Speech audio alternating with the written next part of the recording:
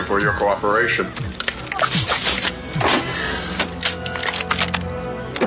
You're listening to Nowhere in Mulberry. Film, television, pop culture. It's where you find it.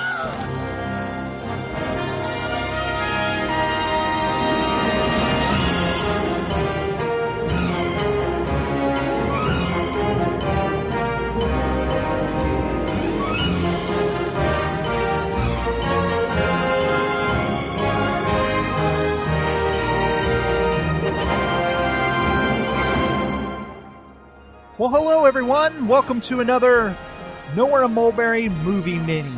We're returning back to the 80s, Bill. Oh, wait, let me close the door on the DeLorean. Yes. We're ready to zip on back to 1987, July 17th. So I was about 15, I guess, when I saw this. This was actually a film that I did not see till VHS. Same here. In fact, I remember my dad would go into downtown Washington, Pennsylvania, and there was a little place that he knew the guy personally who ran the video rental shop.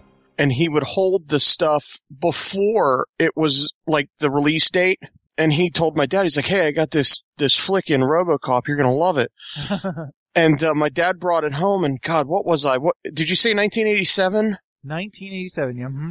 All right, so if it came on VHS, would you say 1988? Probably somewhere around the summer of 1988. Yeah, totally. All right, so 1988 minus 1979. I was 9 years old when I saw this film. Wow. I was 9 years old. And dude, I was disturbed by it at 15. I can't imagine how it affected you. It was incredibly violent. It was also. This is also the theatrical version without Yeah, the this is the extra VHS. This is, I think they had to submit it to the MPAA 13 times. Yeah, they kept whittling little moments out of the Ed 209 scene and the Murphy scene where he's killed, shaving seconds off of it, which is hilarious. Yeah. Because it just also points out how absurd the MPAA is. I mean, I will agree with them that there are some gruesome shots. The Murphy stuff is kind of shocking, but I thought the Ed 209 scene was much more shocking. Like, holy shit, kind of shocking. How long it goes on. Yeah. And I'm just like, even now when I watch that, I'm like, holy shit! Well, what's funny is that I think there's only a 1 minute difference between the theatrical cut and the, And the thing is, it's still shocking to me. Absolutely it is. And I would say the first time I saw it, it kind of grossed me out. And I love the movie so much that I kept watching it. And thanks to Paul Verhoeven, the director, I am now desensitized.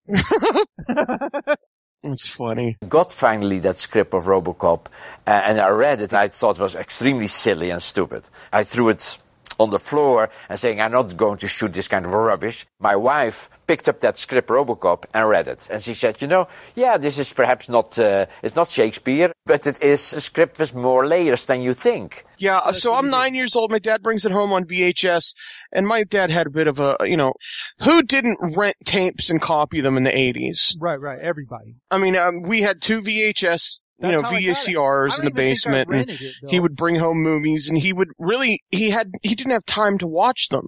Right. So it was his own version of time shifting pre-DVR. Yeah. So I remember he put it on to copy it, and I snuck down into the basement where we had what we called the game room, just the big family room, and I watched it while it was copying, and I was just absolutely enthralled and frightened, really. I remember being very frightened at different parts of it. But I don't really want to talk about the parts until we get to them. Right. So I'm 9 years old. You're how old? I'm like 15. Okay, so. And this is what I remember about it before we talk about actually watching it, that I wanted to see it really bad. I remember seeing the movie poster and seeing that visor of RoboCop and thinking, yes. And being a cynical teenager, I was like, what is this garbage? And I didn't think that it looked cool at all. I thought it looked lame. That's what's hilarious. Well, again, was it Orion? Yeah, it was an Orion they didn't know how to promote it because it's him in the, half in, half out of the cop car. I'm telling you, the first time I saw him, I thought it was the cheesiest looking thing I've ever seen. Ed Newmeyer. In fact, I remember Orion saying, we can never sell it with that title. It's stupid. It sounds like a kid's movie. But in the end, a title that tells you what the movie is really quite good. Well, and the tagline was part man, part machine, all cop. Right. That has absolutely nothing to do with RoboCop. They advertised it totally wrong. He died a hero. Target? And was reborn as RoboCop. A one-man police force with the strength of an army, the speed of a laser, the brain of a computer, and a body made of steel. Looking for me? RoboCop, rated R. Starts Friday, July 17th at a theater near you. They had no idea what they had on their hands. A clever little tagline where he is all cop. It doesn't matter what he's made of or something. The future of law enforcement. But I'll never forget. I wanted to see it. It's always checked out at Blockbuster or whatever. The same day, 2 different people brought me dupes of it.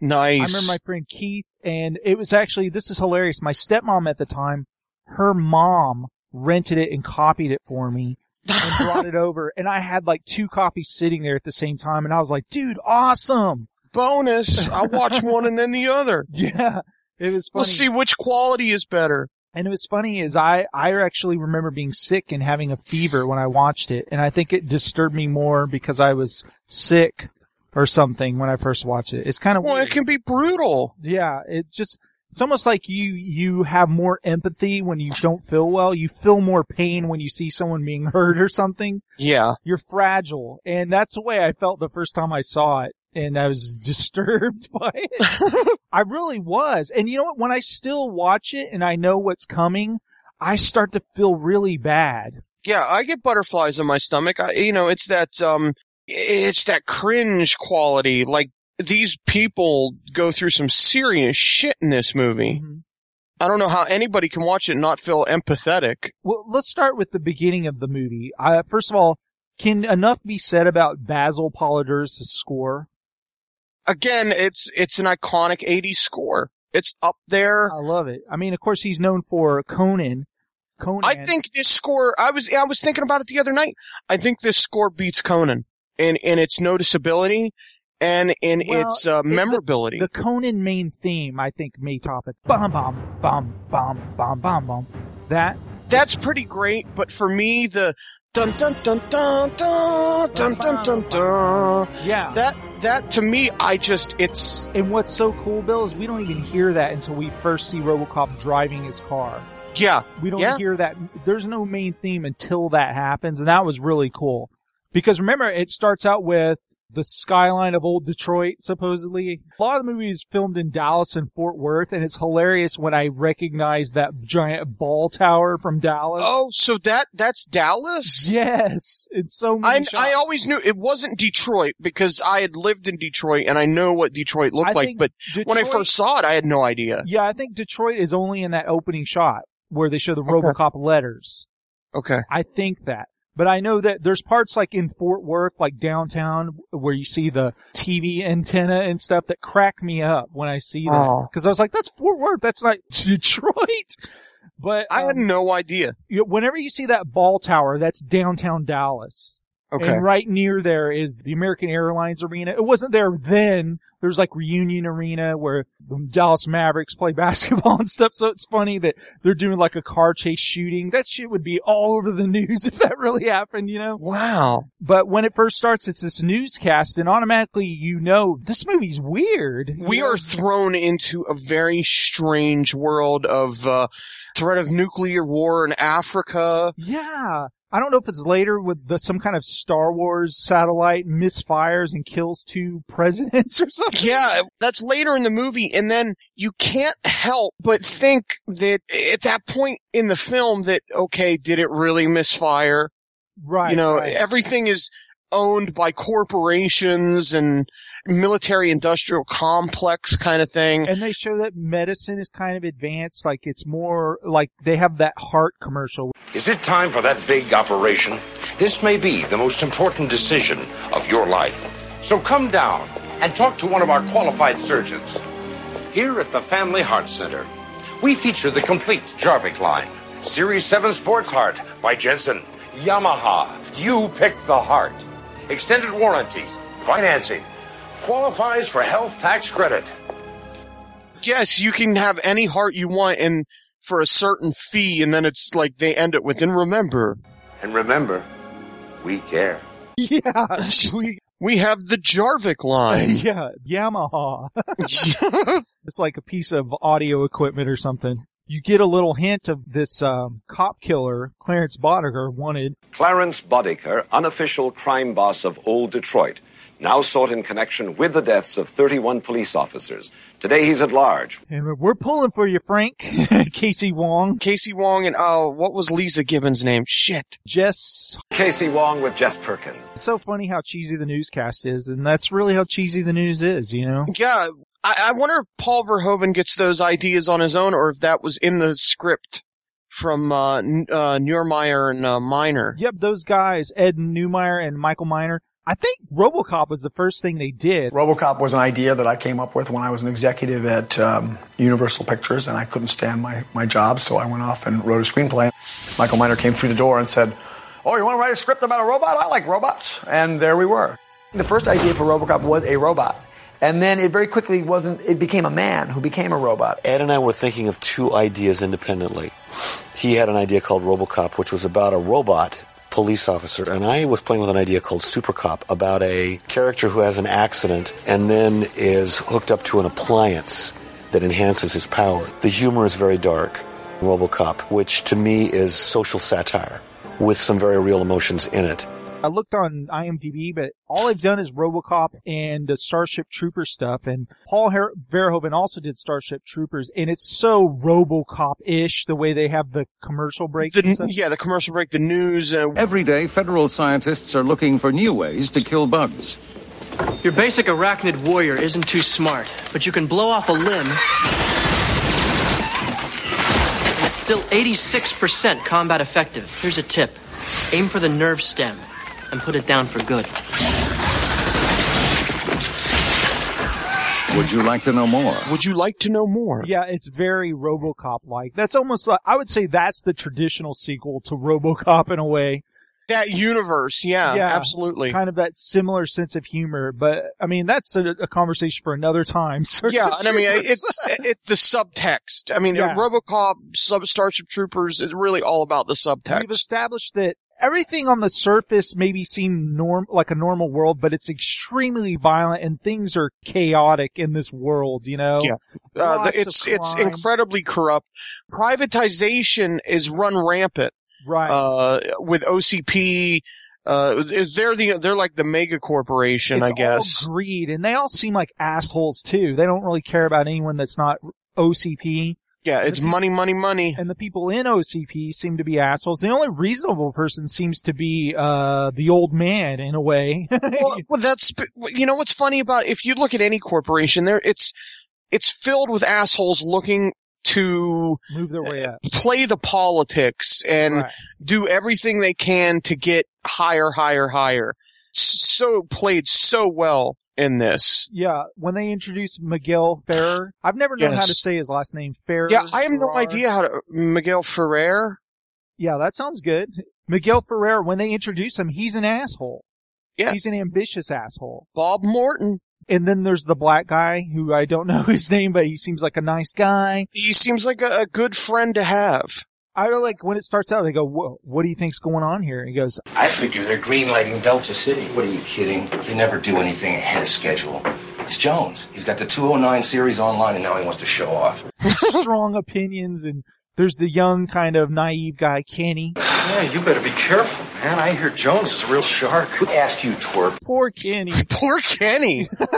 Oh my God, Kenny. So when they introduce Dick Jones, played by Ronnie Cox, which he's fantastic in this role. Can this guy chew scenery like any other actor in the 80s? Oh, he can. I say good business is where you find it. Everyone in this movie has a line delivery that's just fantastic that you remember every time you see it. But God, he's good. He is fantastic. So he's introducing the Ed 209 series. It gives me great pleasure to introduce you to the future of law enforcement. Ed 209.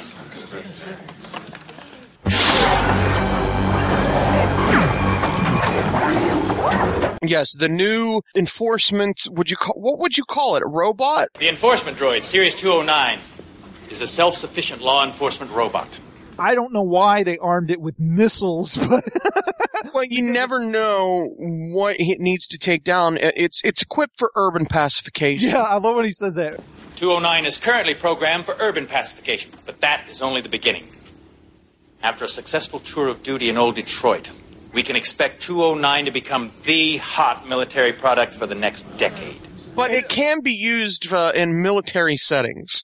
You know, when I first saw it, I thought it looked like an electric razor, like the head part, like kind of. My God, you were so dead on. So yeah, it looks that head because it's that perforated, yeah, like strangeness. Yeah, and I love the legs because it reminded me of like a mech or something from Robotech. Ed 209 was supposed to look like these kind of weird Japanese toys that like were these big robots that had like gun arms, and I just said it looks something like that. And then I said I always had this idea that it was kind of like it had a shark mouth and it had these double machine guns, and it looked like the kind of what do you call the gun pods and the rocket pods you saw on the side of Huey attack copters. I guess, would you call it creature design? Uh-huh. I mean, the design on it is fantastic. It looks menacing. Phil Tippett did all the animation on it, so it has so much personality, you know? Yeah, it really, oh my God, does it ever. There really wasn't a lot of money to work with, so we couldn't get into really any fancy blue screen photography, and the only way at that time of creating these artificial characters was either putting a guy in a suit or building a big prop or doing a stop motion animation puppet process or rear screen photography, which is what we used on RoboCop. You shoot a photographic background plate, project it onto a translucent screen, build a stage, put your puppet in front of that, stop motion puppet in front of that, light that puppet so that it matches the background, and have any foreground objects that you need to, and shoot that. Phil he's like another actor. He delivers another performance, and Ed 209 was always to me the kind of the clown. And I love the way it talks because they do the demonstration with Mr. Kenny. Mr. Kenny. Yes, sir. Would you come up and give us a hand, please? Yes, sir. Oh, he's so ready to volunteer. What the hell does Dick Jones have a silver-plated Desert Eagle in the meeting room for? And why is that there? And a clip. Did he really? Yeah, and a clip. Why did he put the clip in? I know. That always, he clicks it in place, hands it to him, says, "Hold the gun in a threatening manner." And then he points it at Dick. And he's not even fazed by it. Yeah. He's just like, at Ed 209. And I love he's like, "Please put down your weapon. You have 20 seconds to comply." I think you'd better do what he says, Mr. Kenny. And that's another thing that the hum to life as it goes. Yes. I love that. And all of the sound effects in this movie. But also after its warning, like when you have 15 seconds to comply and there's a lion roar. Yeah, it goes roar. You now have 15 seconds to comply. Yeah. And it's just like, holy shit. And I love immediately when he throws the gun down and it does that roar and he goes, you now have 15 seconds. Immediately a lady screams like, ah! Yeah. You are in direct violation of Penal Code 113, Section 9. You now have 5 seconds to comply. In this world, nothing works right, obviously. Yeah, they're used to it. So the moment it counts down and they're like, oh, he's so screwed. I know people are pushing him away because he's walking towards them like, help me!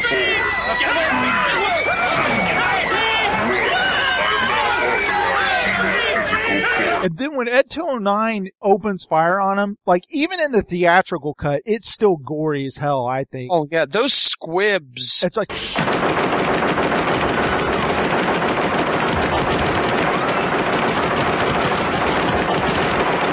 It's the way they blow away the fabric. Yeah. It's like these little internal explosions whenever the shells hit. It's chunks of meat coming off of him. And the sound design on it, just the way it sounds like it's shooting chunks of meat. And all these quick cuts, it doesn't just fire and then stop. It fires at him forever.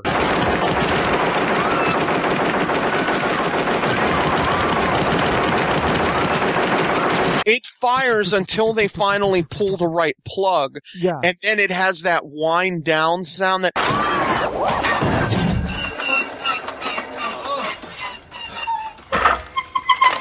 And it does, I swear it does the Millennium Falcon.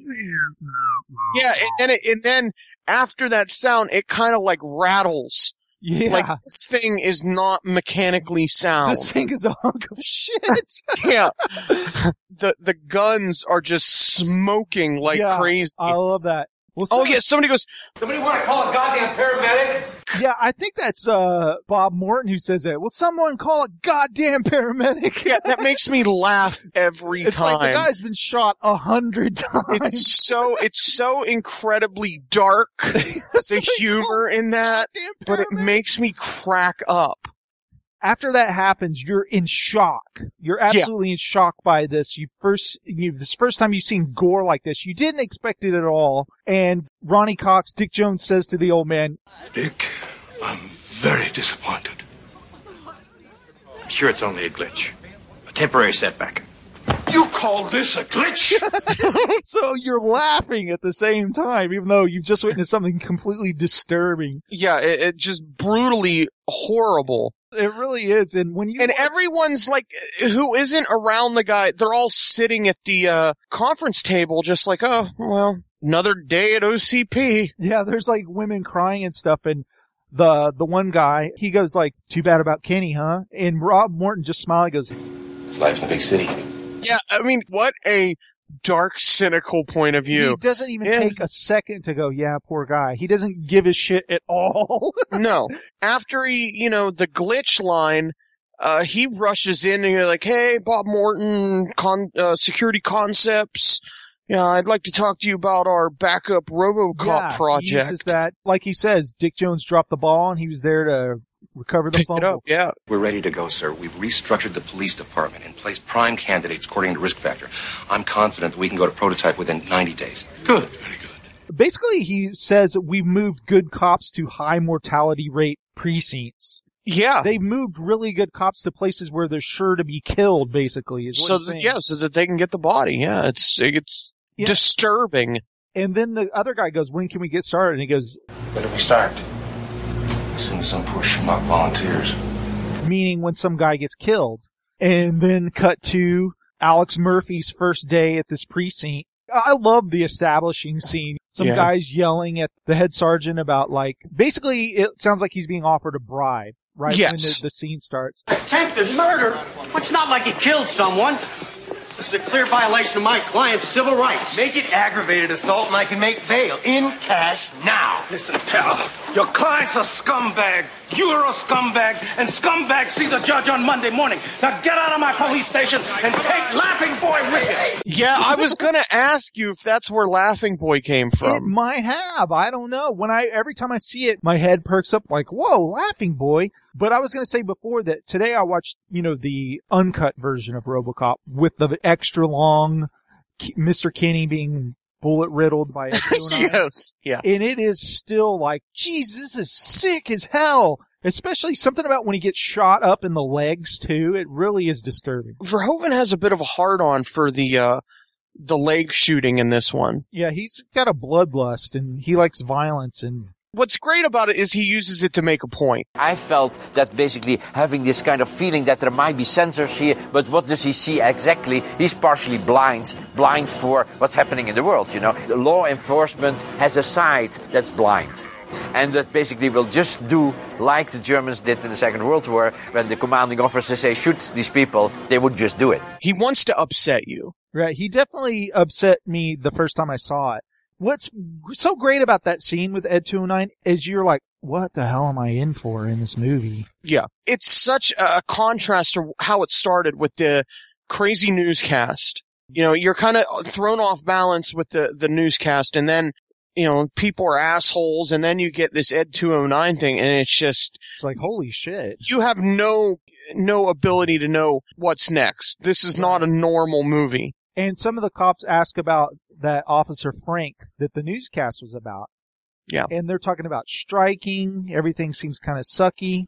And, it's Alex Murphy's first day. Murphy transferring in from Metro South. Nice precinct. Yeah, pretty good. You work for a living down here, Murphy. Get your armor and suit up. And then you find out that cop died. And then we're introduced to Ann Lewis, who she's tough, She seems like a pretty nice person, but she's a good person, good cop in a bad situation. Because so many movies where they try to do the tough chick. I think Officer Ann Lewis, she's immediately likable. And she's tough, and she's punching the guy in the face. And Lewis, come here when you finish fucking around with your suspect. On your feet. She lets her ability do the talking. Right. I love how he goes like, Murphy, meet Lewis. Show him the neighborhood. Glad to know you, Murphy. Pretty neat. when Caesar beat the shit out of the guy. And then she goes, I better drive. It's your first day. And then he immediately gets in the driver's seat. I usually drive when I'm breaking in a new partner. It has her thing where she pops her gum a lot early in the movie. Yes. To effect, which is funny. When they introduce Clarence Boddicker and his gang, it is hilarious just how, basically, when we first are introduced to him, he's having a fit about the guy burning the money when they robbed it. Shit! I don't believe it! You burned the fucking money! I had to blow the door. What do you want? It's as good as Mark, you asshole! You stupid asshole! Yeah, it's all just burnt up money. And he's so pissed off. When you cut to Alex Murphy, he's first flipping the gun, twirling it. When you first hear about the TV show TJ Laser. Pretty fancy moves, Murphy. Yeah, well, my son Jimmy watches this cop show, DJ Laser, and this laser guy does this every time he takes down a bad guy, so naturally my kid thinks every good cop should be... And you don't want to disappoint him.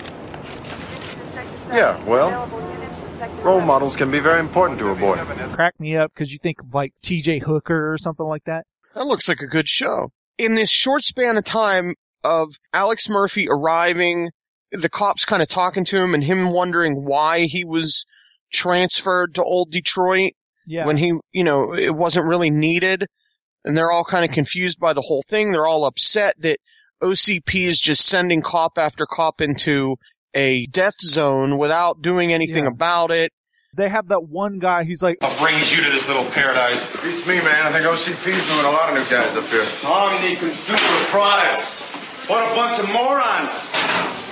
They're gonna manage this department right into the ground. To show that they hate OCP. It kind of builds the humanity of Alex Murphy, and you start to identify with him. He wants to be a good cop, good man, good father. Just goofing off, showing his thing, with the gun and all that. And they're sitting there talking. They get the call, and made me laugh was Lewis runs for the door, the first thing, and for the driver's side door. And he's like, "Oh, I'll let you drive." Yeah. And he goes around the other side. Yeah. When they have the whole shootout scene, all of a sudden, as they're chasing Clarence Boddicker and his gang, they show what an asshole he is, where he's like, "Can you fly, Bobby?" They throw him out the back. At the time, I hadn't think I'd seen any John Woo movies, but I'm thinking that the first time I saw a guy dual-wield pistols like that was RoboCop. Officer Murphy there. Yeah, I had never seen. I thought that was awesome. I mean, it's like he gets both guns, Yeah, like he's a gunslinger, and he shoots that guy in the leg. This is a point in the movie, because I've seen it many times now, Bill. When they chase him to the steel mill. Yes, I know exactly what you're going to say. He's like, what do you say? Do we wait for backup or do we go in? Well, you call it. Let's do it. Okay.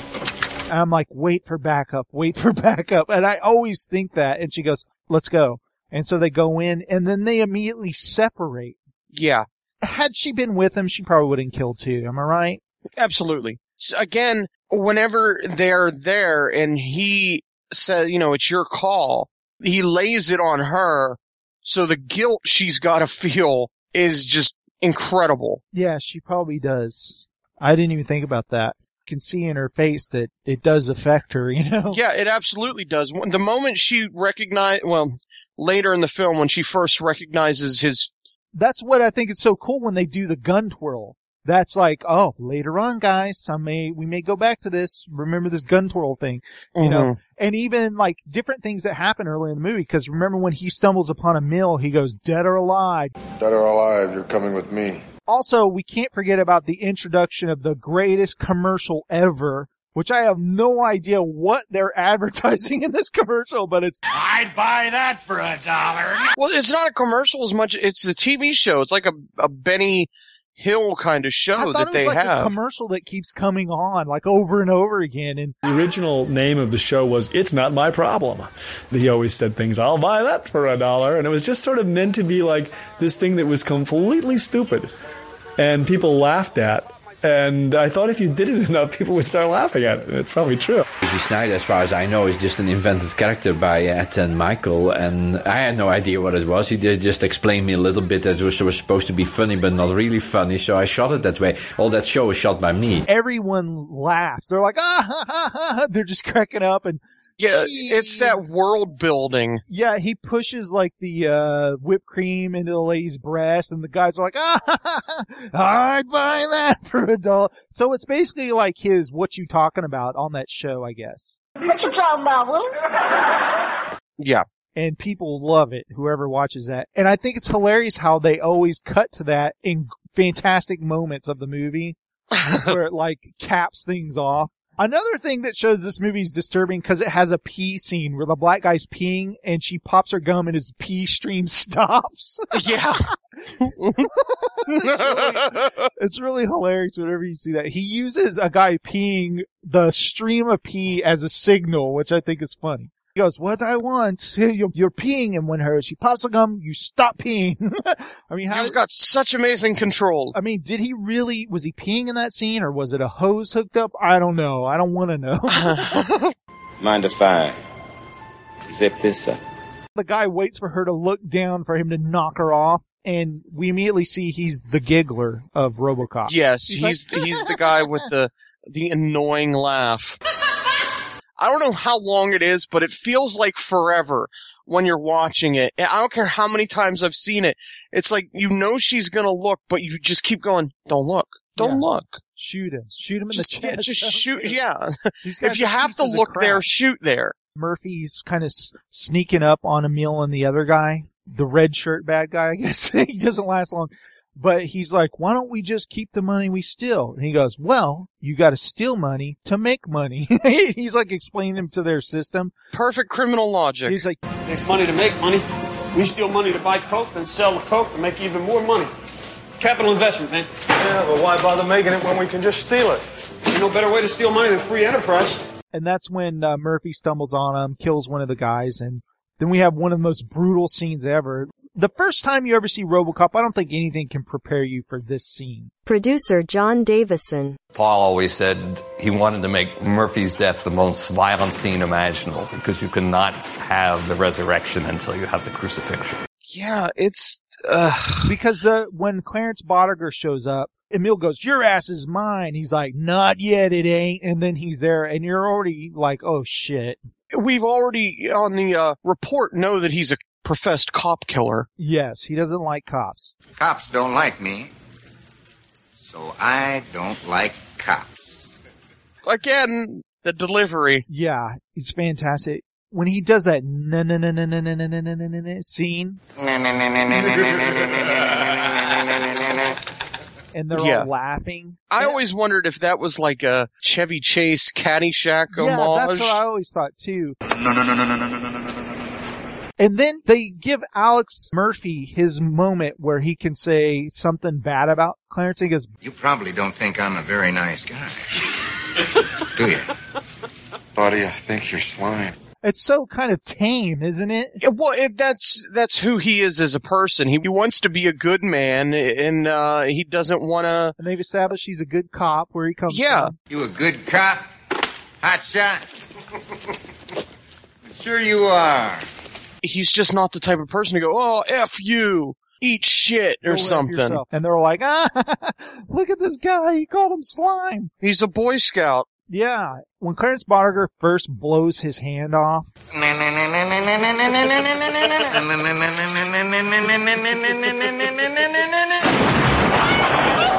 I thought that was so effed up when I first saw it. 15-year-old kid, you're a 9-year-old kid. Completely freaking just shattered into... Disintegrates his hand with that shotgun. And they all have shotguns. Just the way his hand just explodes, it's like, holy shit! Messed up, man. And he's got his bulletproof vest on, so I guess, when they're just shooting at him repeatedly with shotguns that, by the way, in the director's cut, or I guess the unrated cut, the first thing they do is blow off one of his arms. Yes. His whole right arm just blows completely off in one shot. That's effed up too, by the way. Yeah. It's so well done with the pain of it all. Yeah. And it just, you cringe at every shot. And then as they just unload on him, and then he's pretty much done for. I'm not sure if it's the black guy or Emil, but one of them goes, I'm out of ammo. Yeah. Like, they would keep shooting if they could. Yeah, and he's like, does it hurt? Does it hurt? And I'm like, oh god, I hate that guy.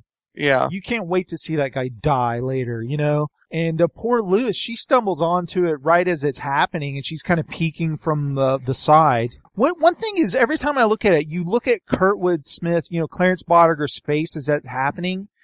I don't think he's enjoying it, really. I don't know. He kind of has a look like... No, it's not an enjoyment. It's almost like a sadistic need. It's like he's numb to it all. Maybe he just feels nothing. Like the way they show his face as they're all blasting, he's just sitting there watching.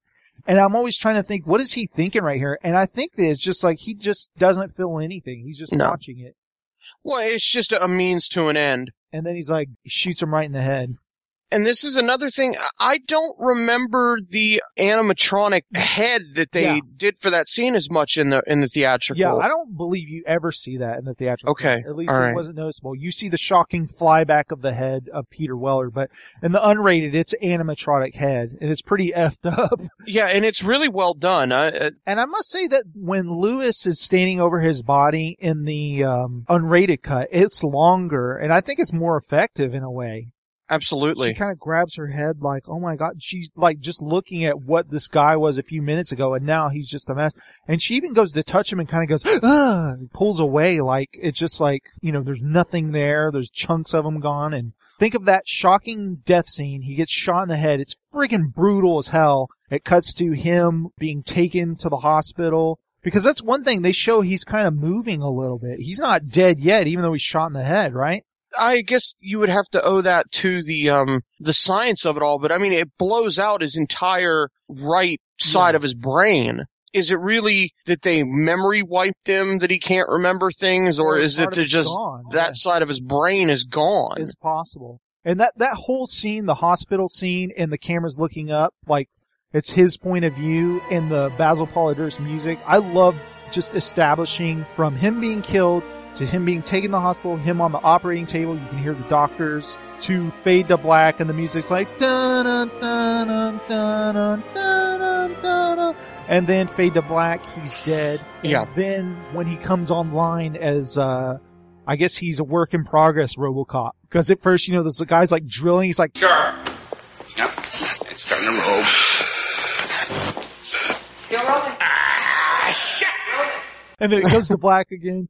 And there's different moments, where people are looking down at him. And there's the Bob Morton, she goes, hey, good news, we can save the arm. He goes, He's on. What's the story? We were able to save the left arm. What? I thought we agreed on total body prosthesis. Now lose the arm, okay? Jesus, Morton.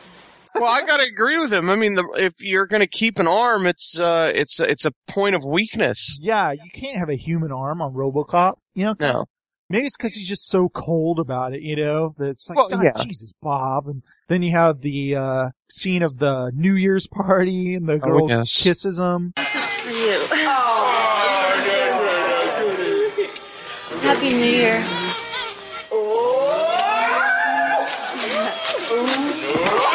And then falls on her ass. They all laugh, and then to the introduction of RoboCop, I guess to his crew. I just think it's cool how it goes from that scene to now he's online. It is my great pleasure to present to you RoboCop. Well, and we never see him until he walks past a television Television monitor as he walks by. Yeah. And even later, you know, as he arrives at the police station, he's through a glossy window. So we never get to see him until that one point. Yeah, I thought that was great. And all the cops in the station are trying to see him too, and they're all running. It's a great tracking shot with all the cops running after him, because we're like with him, like, what does he look like? What does he look like? We want to see him too. And when they first kind of see him at a distance, it's kind of like, what the hell's going on?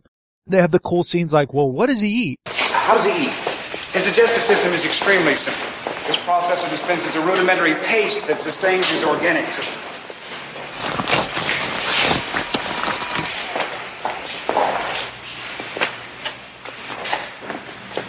Tastes like baby food. Knock yourself out. Keeps tasting it. Yeah, he keeps putting his finger in there. He's enjoying it. And then they do the recording scenes and the playback and the targeting, all of which we will see later in the movie, right? They all play a part in the movie, which is really cool.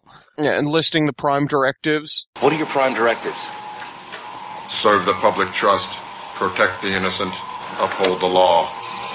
We get to find out that there's a classified fourth directive. Yes, I love that. It's like beep, beep, beep, beep. And it's like, whoa, what is that? Huh. And so later on when it comes up, you're like, oh. So typical. I mean, it's like, it's almost like you feel stupid. And it actually beeps out loud for us, the audience, like beep, beep. Like, yeah. Remember this later. But it still works. It's great. The cool part where Ann Lewis, you know, she's doing her target practice, and then all of a sudden they hear that gun, that friggin' RoboCop gun that...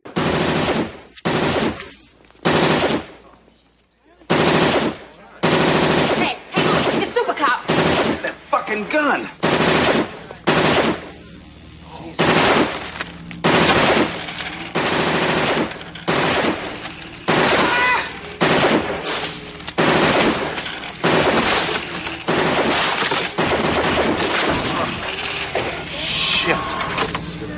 This guy is really good. He's not a guy, he's a machine. What are they gonna do, replace us?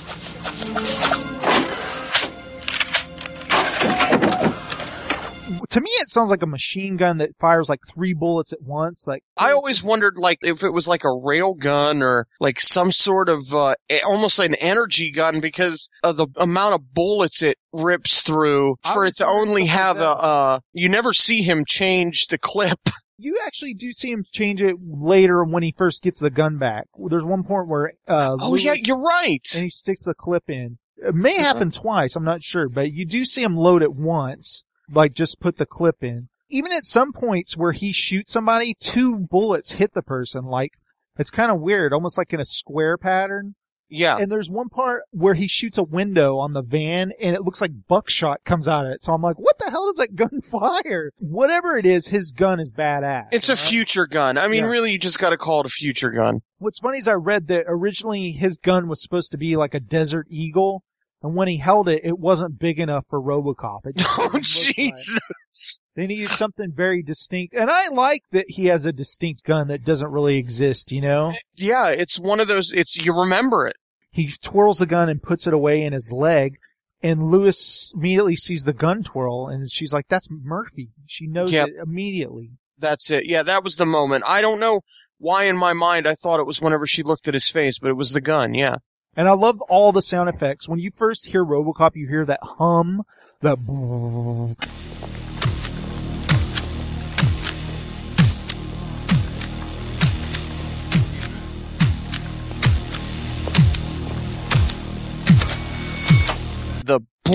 And I gotta say, when I first saw RoboCop 2 and he didn't have that hum, it really bothered me that RoboCop didn't have that humming sound when he was around. You know what? I didn't even realize that. I did immediately because I loved it. Everything about the sound effects and stuff. And it just really drove me nuts that he didn't make that sound. He still does a, you know, when he turns his head and stuff, but that hum. But it's the machinery. Yeah.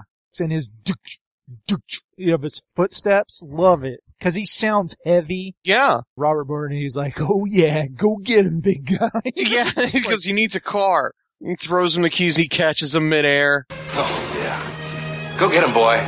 And then they have A Night on the Town for RoboCop. I also liked how whenever he pulls out of the parking garage, he's so heavy in the car that the car slams off of the ramp. Well, one thing I noticed about that is when Murphy first pulls out of the garage, when he was with Lewis and he first drives away, do you notice he hits the ramp the same way and sparks come up? No. Yeah, so... I always thought it was because he was so heavy that it... I had no idea. I think that was a touch of him that's Murphy still, you know? There you go. That's nice. When he first pulls out of the garage, just watch. He hits it and sparks fly up. And when he does his RoboCop, the same thing happens. It's like a little touch, I think, to show you, yep, this is the same guy. You know? He's still there. Yeah, he's been totally gutted and made into this inhuman beast, but he's still there. Yeah, parts of him are still there. And cut to the liquor store, and we've got... I'd buy that for $1.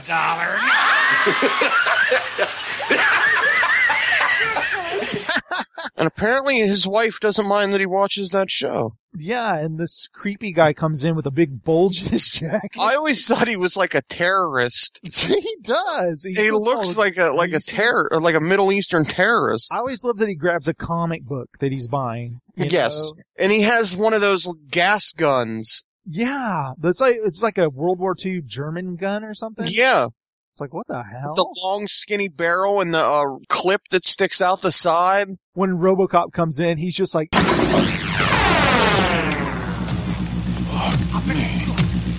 Drop the gun. You are under arrest.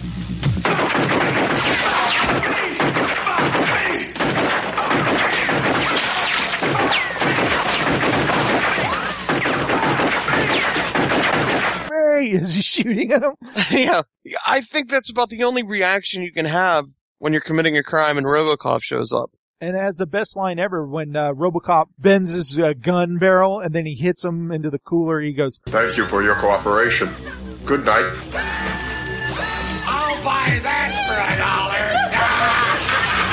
I love all of that editing like that. I always liked how the wife pulls her sweater kind of shut and like smiles. Like there's just this reaction of she doesn't know what the hell she just saw, but she likes it. Right. They had the weird, creepy rapist guys with the woman. They're like, they're all giggly and stuff. Yeah, you have a lot of hair up here. Hey, there's more hair down there!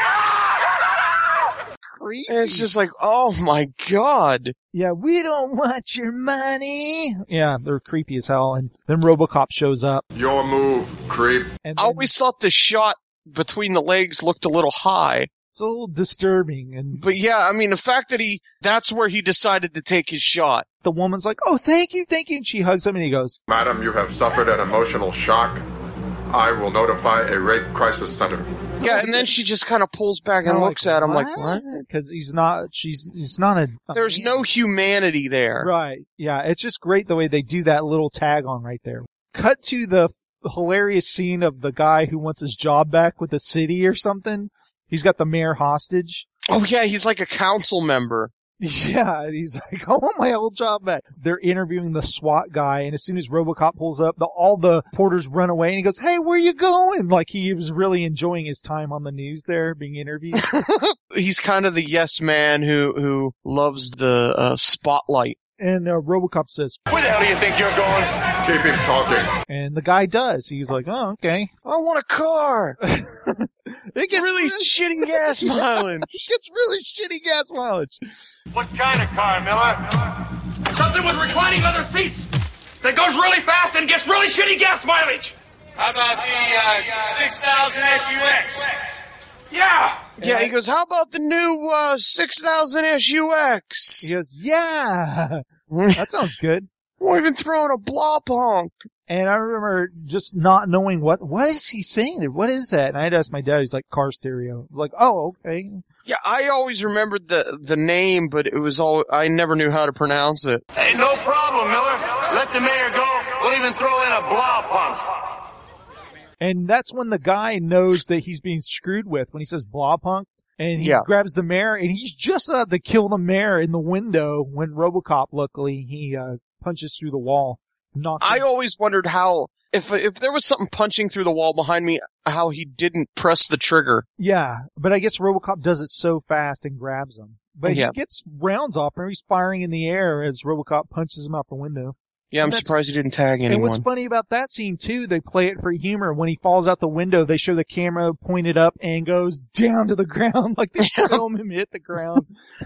Well, it's emphasizing the decline of our moral society. Like this is news. You gotta see every ounce of this guy taking the fall in the splat. That scene through the wall, it doesn't look like infrared. It looks like they're wearing like suits that look like infrared or something. Yeah. Like the effect.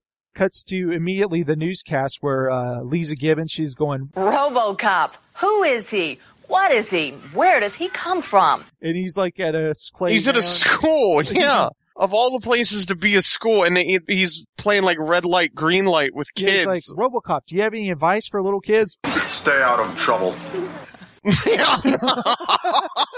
Is it at this point, do they do the red alert commercial yet? I believe this is the break. Red alert, red alert. Red alert, red alert, red alert. You crossed my line of death. You haven't dismantled your MX stockpile. Pakistan is threatening my border. That's it, Buster. No more military aid. Nukem. Get them before they get you. Another quality home game from Butler Brothers. You've crossed my line into Pakistan. It's genius. Now RoboCop is a huge success when Ed 209 is an embarrassment. So is there any more uncomfortable scene than when Bob Morton, he's kind of talking shop with that guy about, hey, you got the new pass to get in the executive bathroom. Bob starts talking shit about Dick Jones, like, I hear Jones was plenty pissed. Oh, you know, he's got this killer rep, but it's a smokescreen. His face, he's lost his teeth. The guy's a pussy. You're talking about the same Dick Jones? and then you realize that old Dick Jones is in a stall taking a dump. You know? Dick Jones is visiting the executive shitter. And when he comes out there, everybody has the sense to leave immediately. They're like, even the guy that Bob Morton's talking to is pissing his pants, he's like, trying to get out of there. Yeah, he zips up way too soon. I'll talk to you later. Bob Morton, he's so cocky, he doesn't have the sense to know that he's done something wrong. And that scene where Dick Jones grabs his hair. You just fucked with the wrong guy. Fucking mind. At this point, Bob has no idea that he has guys like Clarence Boddiger on his payroll. At this point, do we know that? I mean, we know he's an intense guy, but do we know he's in cahoots with... We don't know until later when he's like, Dick Jones! Yeah, at the cocaine factory. Right. Yeah, so we don't know on Pursuit. I guess I kind of forget that because I've seen it so many times, you know? Yeah, it all blends together. Yeah. The way that Miguel Ferrer plays that character, I love. Just how he's so cocky. Yeah, just he's so sure of himself. But then what's great about that scene is Dick Jones is like, you better pray that unholy monster of yours doesn't screw up. So immediately cut to OCP and RoboCop has a dream. And he dreams that who killed him again. You know, remember he gets up and he walks away. And that's a really cool scene with the music. And it shows it on the screen that the visual center of his mind is throwing up the image of Clarence Boddiger. Yeah, it was a statue or something I was looking at. I can't tell what's on that monitor.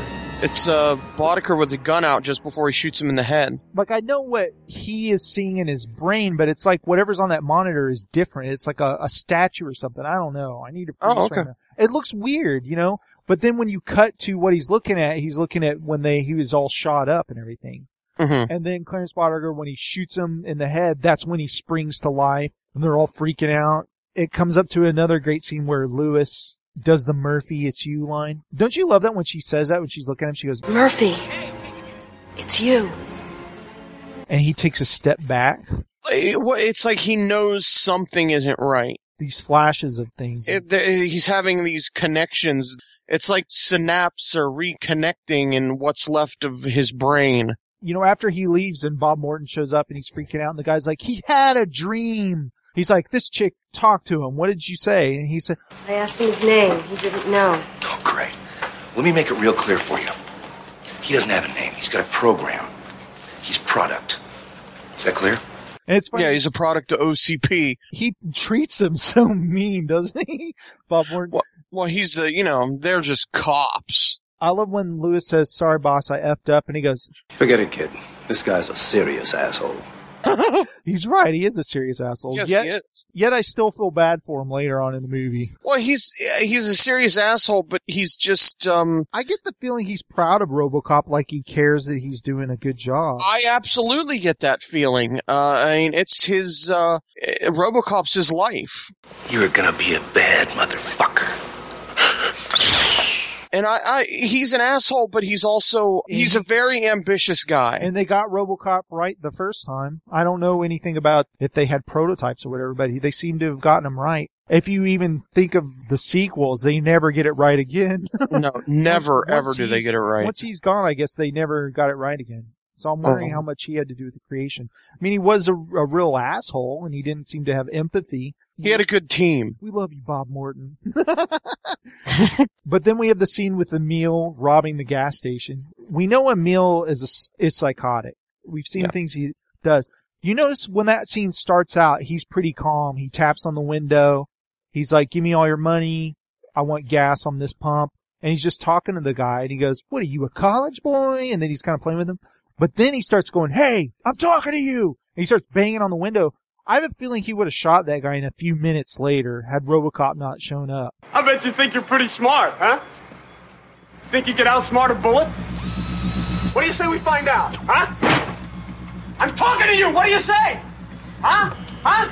I'm talking to you! He totally would have killed the guy. He was escalating as the scene went on. Like, he's like, sees he's a college boy and then immediately hates the guy or something, you know? Yeah, because he's bettering himself, and that's not, in this current world of old Detroit criminals, to have anybody that could possibly best you in an area where you're not confident, being, you know, smarts, or it's automatically a threat to him, and he feels challenged. And you can just see the way the scene is escalating, where eventually he would have just gunned the guy down had RoboCop not showed up. Yeah, he would have taken everything he could and then just left, yeah. And I love that. "Dead or alive, you're coming with me." And he's like, I know you. You're dead. We killed you. We killed you. We killed you. Don't you love how RoboCop kind of shuts down for a second there? Like he's just frozen as he's just shooting at him and he's getting away, and then he like comes back to life like, "Oh, wait," just kind of stunned him. He's absorbing it all. Yeah, it's kind of like when Lewis said, "It's you," and he kind of just takes a step back for a second. He has the wherewithal to be able to repeat it. Like he knows, like, wait, what the hell? Yeah, he plays it back immediately. He's watching it. That's really cool. And then, you know, he knocks him off the bike or whatever. I love he's like, "Who are you? Who are you?" Yeah. Of course they have the cool explosion scene where he's walking away, and RoboCop looks so weird in that scene. I didn't freeze frame it, but he looks all bulky in the quick cut, you know? Do you know what I mean? Like around his head or something? But I never freeze frame it to look at. Well, it looks like there's an actual, it's an actual stunt man walking through that fireball explosion. Almost like he's got a fire suit and the RoboCop suit on or something. Yeah, exactly. He looks really weird, but it's like a split second. It's a wide shot. Then it cuts to I don't know what you call it, the Hall of Records scene. Yeah, I guess it's the only thing you can call it is a Hall of Records. And I love that guy Cecil, the really nerdy cop. He's like, "Hey, Can I help you, sir?" No. Well, what is it exactly that you want? Hey! You can't enter here. Wait a second. Yeah, he's the guy that emptied Fredrickson's locker. Yeah, and they established something. It's better than a USB input. It's like a spike. Yeah, it's like would you call it a memory spike or an interface spike? I love how it pops up right in his face like, "This is a restricted area."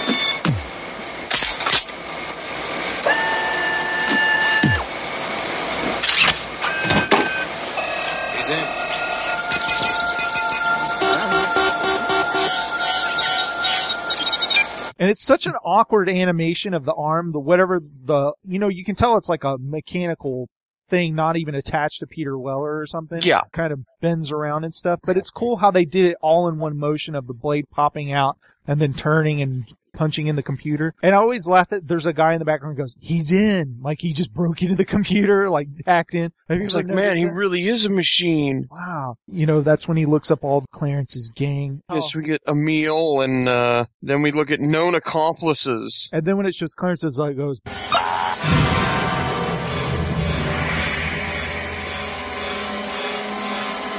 You know, that makes this ominous kind of sound.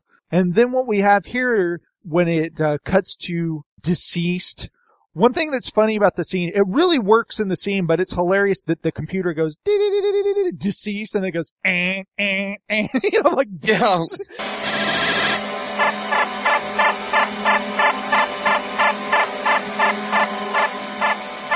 It's like, okay, computer. Like if you're not dead enough. Yeah. It's like an alarm clock all of a sudden. Yep, he's dead. And then one of my favorite sequences in the entire movie is when he drives back to where he used to live.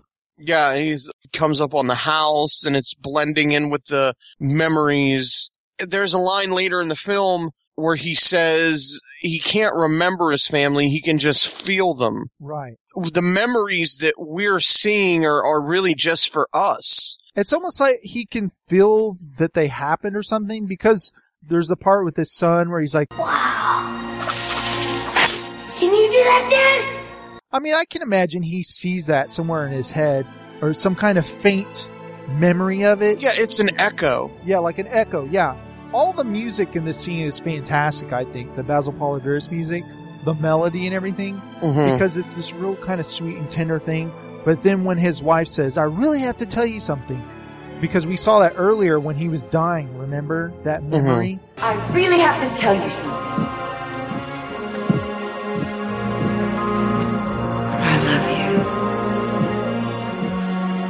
Disappears right in front of our eyes in the camera, and all of a sudden he's stomping like really hard, like getting pissed off. Yeah, now he's angry. The whole time there's these monitors that tells you all about the house. And say, it doesn't matter who cooks in your family, because this kitchen by Food Concepts makes everything happen. Yeah. Like, even in a home, every part of the home is now created or controlled by a corporation. And again, it does a great tag at the very end of the scene where it goes, hey, have you thought it all over? Why not make me an offer? It's a great way to and cut, you know? Well, and to relieve this tension that you just experienced, these memories in this walkthrough, it's kind of a very appropriate ending. Yeah, I gotta say, that's one of my favorite scenes in the whole movie. I always look forward to that whole sequence. And it's funny because it's not an action scene, you know? Yeah, it's just a really, really memorable, well done scene. Right when RoboCop punches the monitor, it does like this cut to like this crazy ass music in a dance club or something. Yeah, and I was reading on Wikipedia today that it's a combination of Ministry and Skinny Puppy. Right. You know, the band. What's funny, you say that one time, Steven, I think he did. I have that piece of music. Listen to this. Yeah, there it is. So, everybody's dancing to this. It almost sounds like it's in an 80s commercial. Yeah, it's just like this goofy ass music, and everyone's dancing, and RoboCop's there in the club. He's looking for, Leon Nash. And yes. Don't you love when he pulls the gun, he knocks it out of his hand, and a guy dancing catches it and keeps dancing while holding the gun? Yeah. Hey, you know, you can't interrupt a good dance. I just love that he catches it and then it's still dancing. Leon, he kicks RoboCop in the balls and he just heard, and he goes, oh! There's a scene that cuts to a guy kind of like freaking out, waving his arms. It's like a quick cut of Paul Verhoeven there. Oh, is it? Yeah, that's Paul Verhoeven when he's going like, ah! as Leon is kind of like screaming. It's really fun. I mean, it's a millisecond it happens. But on the commentary, I remember the editor, when he put that together, Paul Verhoeven goes, "What the hell?" Because he was just screwing around on the set one day, and he had not intended for that to be in the movie. That's classic. It is hilarious. So now whenever I see that, I'm like, Paul Verhoeven. One thing about these guys, the bad guys, Clarence's gang, they're brutal killers. They're horrible people, and they seem to be really scary, but they're also major jackasses. Yeah, they're buffoons. They're complete buffoons. He easily took out Emil. He easily took out Leon, and... Well, he just wants Clarence. He doesn't care about these guys as much as Clarence. That's all he wants. I remember what happens after the scene. Cut to Bob Morton with his 2 hookers. He's like, God, you girls are so great. I mean, I love to be with intelligent women. Smart is so sexy. And the woman dumping coke in her cleavage. Yeah, Clarence Boddiger, he comes to the door with a gun, and what does he say to the women? Bitches leave. Whenever I want to get rid of any family at my house, that's what I say. Leave. Gee, Bobby, you gotta call me? It's like, what is she, from Greece or something, the way she talks? Gee, Bobby, bye. You gonna call me? I still find it disturbing the way he shoots up Bob Morton's legs. Yeah, knee shots and thigh shots, I can't deal with them well. I know, it's brutal, and he's like, whatever he's paying you, I'll double it. He goes, "Hello, buddy boy. Dick Jones here. I guess you're on your knees about now, begging for your life. Pathetic." He's just so great on that. What's so crazy about Dick Jones is that he's such a showman in a way. Mm-hmm. He can't resist creating evidence against himself. You see, Clarence is just kind of smiling there. Like, even he's like kind of entertained by this. Like, this guy is a wacko. Yeah. I think this guy's crazier than me. You know what the sad thing is, Bobby? You know what the tragedy is here, Bob? We could have been friends, but you wouldn't go through proper channels. You went over my head. That hurt. But life goes on. It's an old story. The fight for love and glory, huh, Bob? I love the way he said that.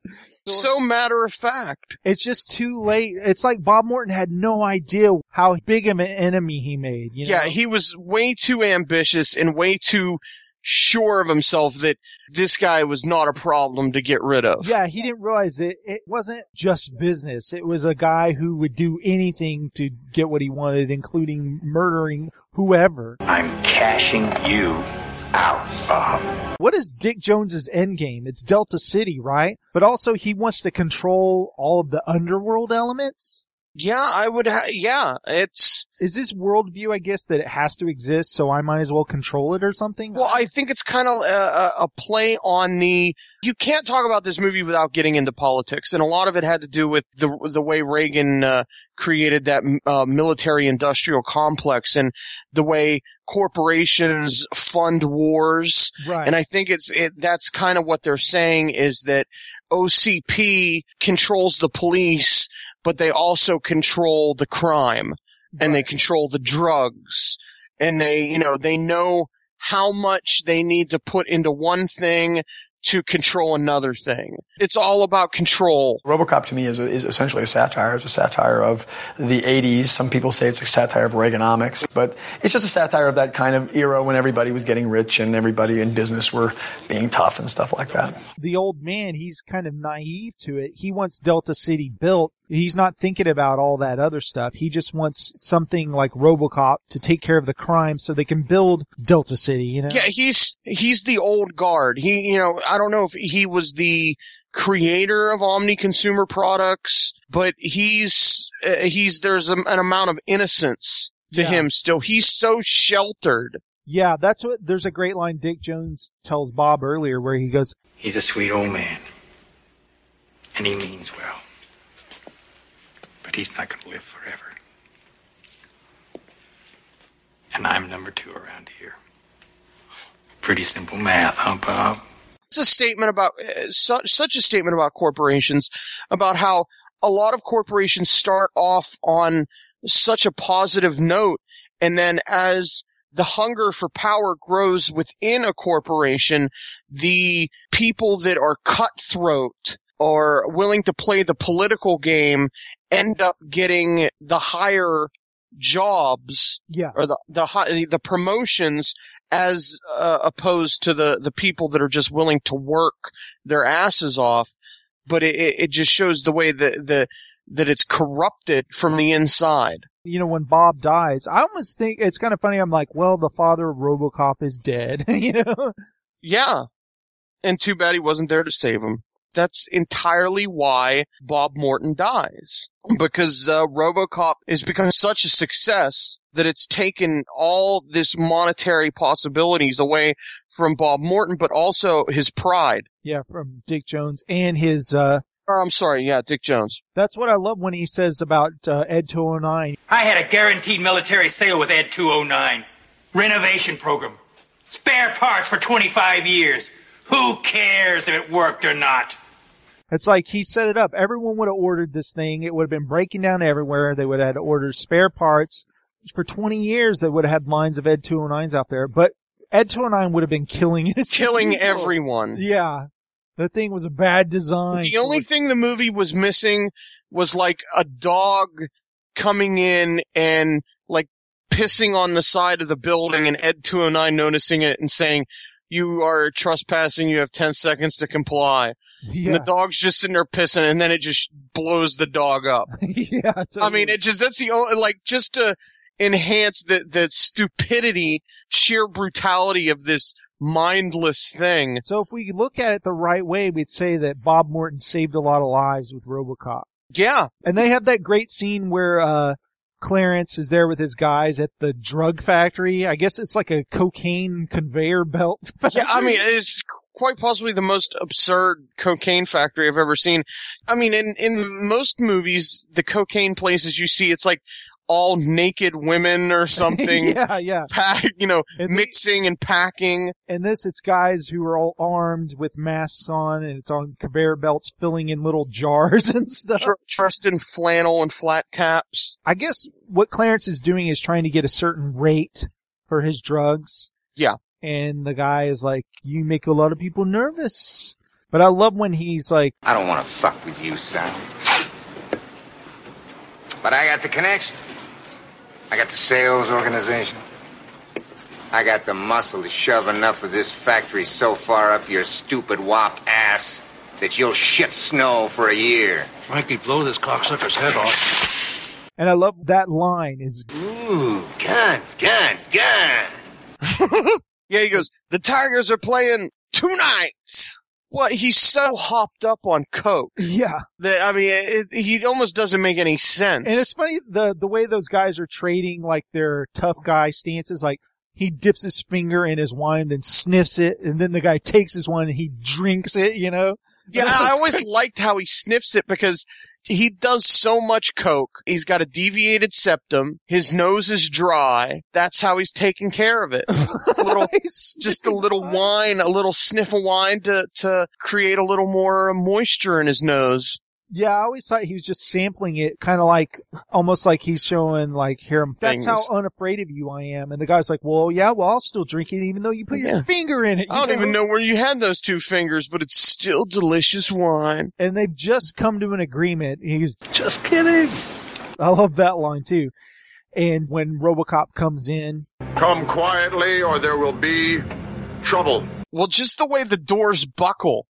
Yeah. Okay. Can we just say this about Clarence Barger's gang? The most underused guy is the Asian guy. Yeah. He has a great line whenever he says... He goes like this. He goes... fuck you! Yeah.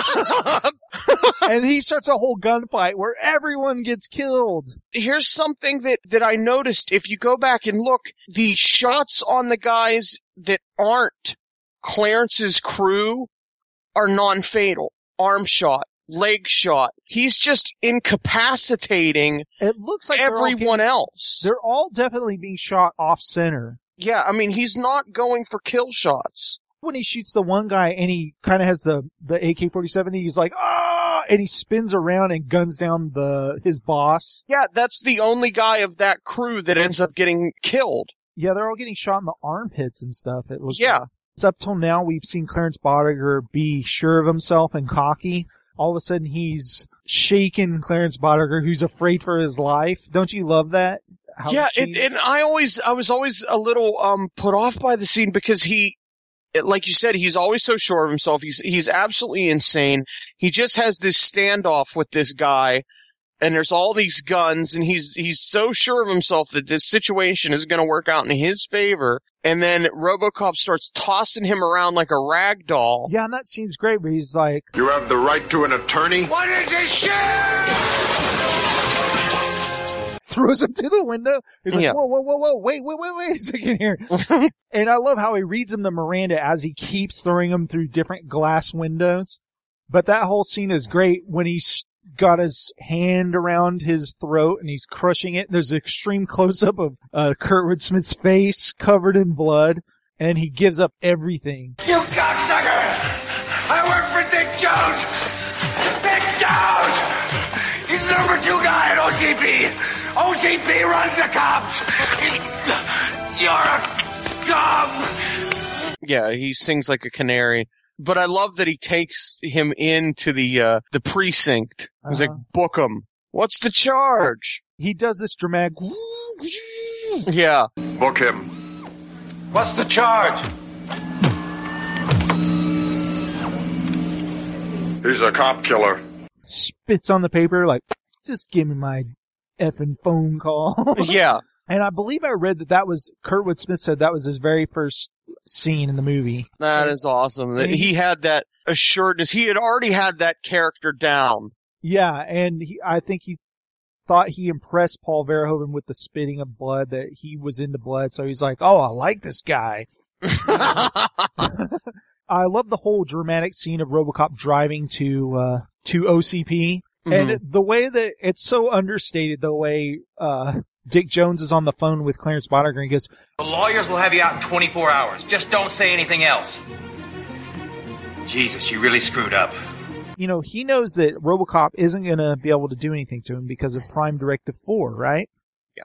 Because we don't know up until now, when Ed 209 was a big failure, that he's got Ed 209 still up there with him. You know, he got attached to him.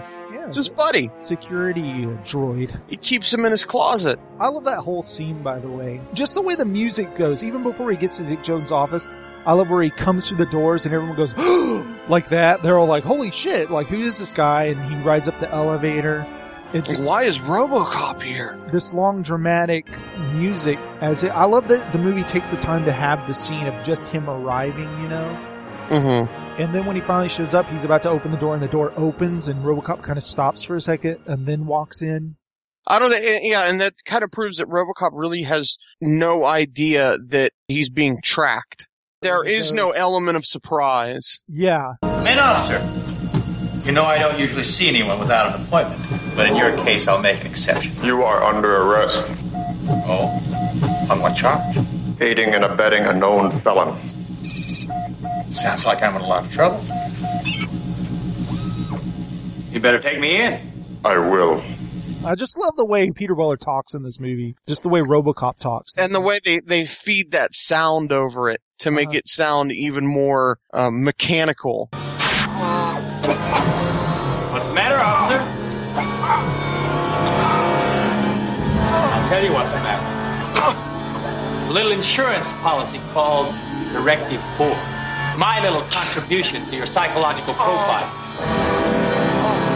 Any attempt to arrest a senior officer of OCP results in shutdown. What did you think? You were an ordinary police officer? You're our product.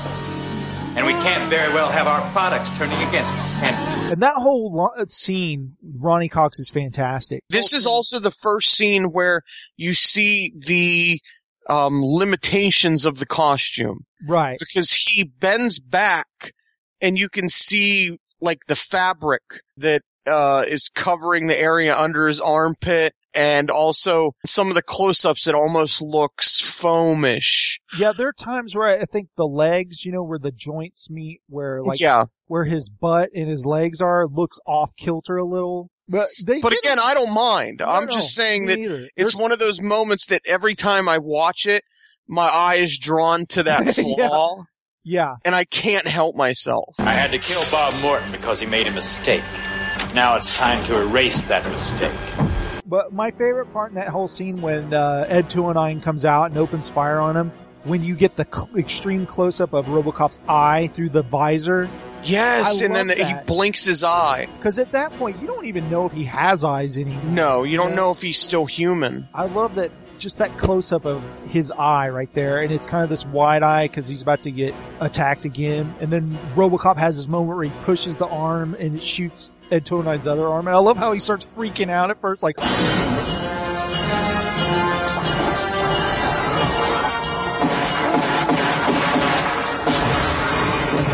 Ed 209 has so much personality, and I guess that's thanks to Phil Tippett. But the whole sequence where he's firing missiles and stuff.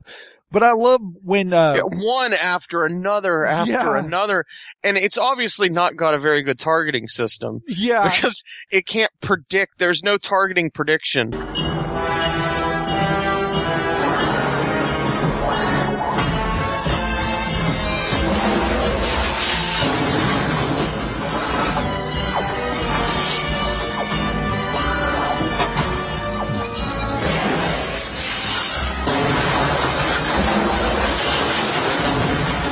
Like, he's like, oh, I'm gonna fire at him here. Oh, wait, no, RoboCop just moved. When, Dick Jones seems pretty sure of himself when Ed 209 first goes after him, but after RoboCop pushes his arm and blows off one of Ed 209's arms, you see kind of panic sets in, like, oh shit.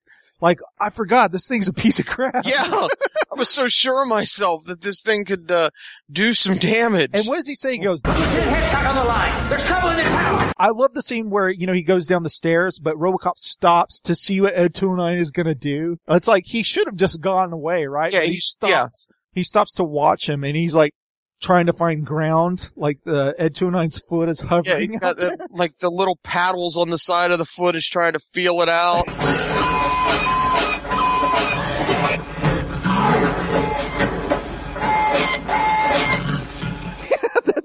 It's like, I got a step. Okay, let me step, okay. And then it slides. And then it has a baby tantrum or something. It's like...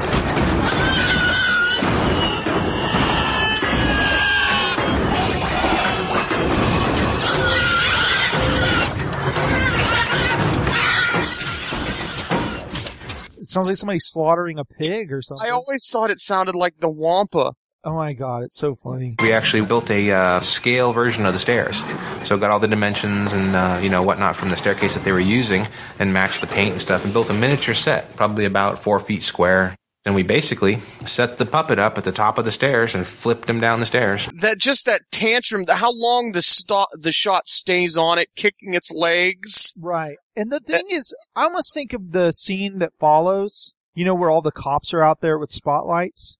Dick Jones would have had to have called them before RoboCop even showed up. I would Absolutely. think. Yes. When he says, there's trouble in the tower. You're right. It was already planned. Right. The entire idea of the Jones little plan here is just to destroy RoboCop. Because RoboCop's a big fly in the ointment, monkey in the wrench, right? Oh, and yeah, now that he's getting his memories back. Plus, he recorded all of what Clarence said that could implicate him. He should have just made a nice DVD and sent it somewhere. Well, DVDs weren't invented yet. VHS. Well, you notice whenever he sends the message to Bob Morton, it's a disc. Yeah, it looks like a DVD. Yeah, it's a DVD before DVDs were invented. Way to go, Paul Verhoeven. Apparently they didn't have high definition yet, though. Right. Yeah, everyone has the regular CRT monitors. Yeah, the tube sets. This is another scene where the cops are saying, you can't kill him. He's a cop. Hey, wait a second! He's a cop, for God's sake! Hitchcock, you can't do that! We have orders to destroy it! Oh, shit! You're maniacs! Yeah, I love that. And then the other cops are like, well, I got orders from OCP to do this. It's the same weaselly SWAT guy from earlier. I was surprised he didn't offer Robo a 6000 SUX. We'll even throw in a blow pump. Yeah. I love that those guys quit right then. They just walk away like, no, we're not having anything to do with this. Well, and it's, again, emphasizing the control that exists with the corporation owning the police, running the police. And we're just following orders. We're doing. Yeah, they can tell them to do whatever they want to do. Poor RoboCop, he's getting all shot to hell. His shiny suit is all jacked up. Cracks in his armor. Yeah. He escapes really fast by rolling down several flights of the garage. He does, and thankfully Lewis is there. Clarence Boddicker arrives in Dick Jones' office, and he's being a real dick to the secretary. Listen, I'm here to see Dick Jones. But when I'm done, I've got some free time. And I like that, the rebuilding has already happened. Yeah, they're sweeping up and cleaning up. Like nothing went on here. No, don't pay attention. And just guys measuring the rocket explosion in the wall. Maybe you could, fit me in. He's expecting you, Mr. Boddicker. Why is he coming off so sleazy here, you know? And I read that that's actually Kurtwood Smith's wife who plays the secretary. And I almost wonder if, like, he was extra slimy just because it was his wife playing. He knew he could just to try to make her laugh or just to get away with it. And I'm always grossed out by people's gum when they don't throw it away. So when he puts it on her nameplate, it's so gross to me. That's really gross to me. You can keep the gum. I can't take used gum. Clarence Boddicker wasn't bad enough, then he's playing with gum. It grosses me out. When Dick Jones is telling me he has to kill it, he's like, you're gonna have to kill it. Well, listen, Chief. Your company built the fucking thing. Now I gotta deal with it. I don't have time for this bullshit. He's all pissed off that he has to handle RoboCop. It's great. He goes, well... Delta City begins construction in 2 months. That's 2 million workers living in trailers. That means drugs, gambling, prostitution. Virgin territory for the man who knows how to open up new markets. One man could control it all. Clarence. Well, I guess we're gonna be friends after all. Richard. Yeah, and this is where they, he supplies them with weapons. Yeah, he's like... to make the job easier. Yeah, remember he goes... Gonna need some major firepower. You got access to military weaponry? We practically are the military. This was the scene in the steel mill with RoboCop and Lewis when she arrives and has his gun and baby food and stuff. He has the drill and he takes the long screws out of his head.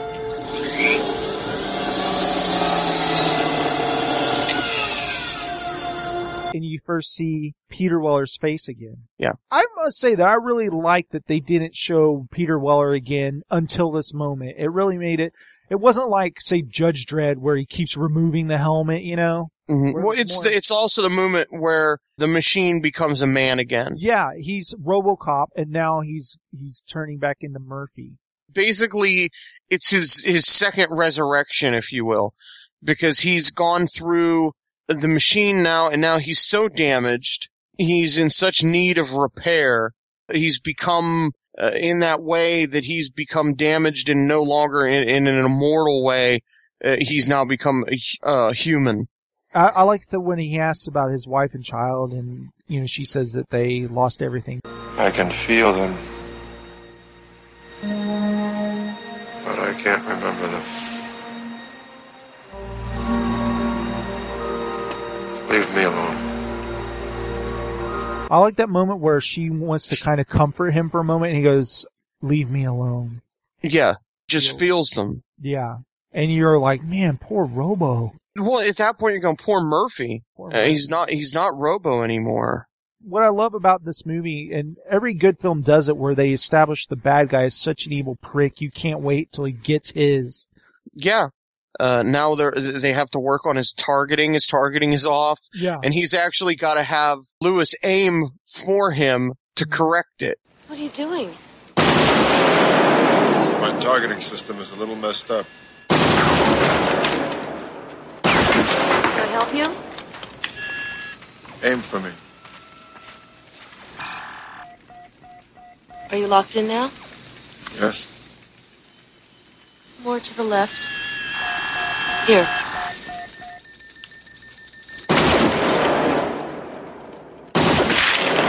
We can't forget about the scene that introduces the Cobra Assault Cannon. State-of-the-art, bang bang. It looks like a modified version of that sniper rifle in the Rambo movie. I read that it's like a 50 caliber sniper rifle that they made look more high tech. Remember, now the cops are on strike, so everyone's going nuts in the city. It's a free society. Except there ain't nothing free, because there's no guarantees, you know? You're on your own. It's a lot of jungle. Like just smashing in windows, and Emil's chilling there, drinking his Jack Daniels while watching. Happy birthday, babe. She's from me. Well, hey, can I have you both? Sure. We've had our shots. I'd buy that for $1. He can't quite hear it enough, so he decides to break the window and turn the volume up. Turn it up just for his in time for his favorite line, and then start laughing. Joe has his own 6000 SUX that Clarence has to blow up. When you see all these guys together, don't they just look like they had the best time together? Oh yeah, they're such close friends. And it's so sad that the Asian guy can't be there with them. I know. They don't even really talk about him. No, they don't. A moment of silence for our Asian friend.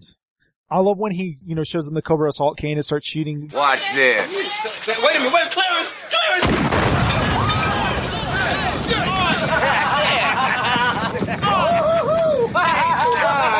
Nice car, Joe. Let me try that. Cobra Assault Cannon, state of the art, bang bang. Emil's line where he goes,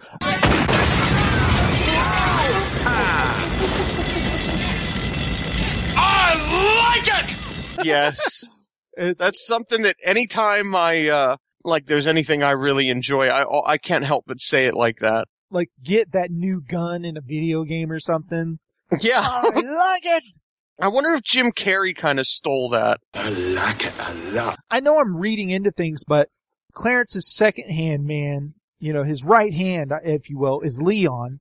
And then Emil and Joe are his crazy kind of guys. Yeah, Leon is the brains, kind of. I have a the consigliere, maybe. Yeah, it's almost like when he goes, He's in the steel mill. Let's go. All right, cut the horse shit!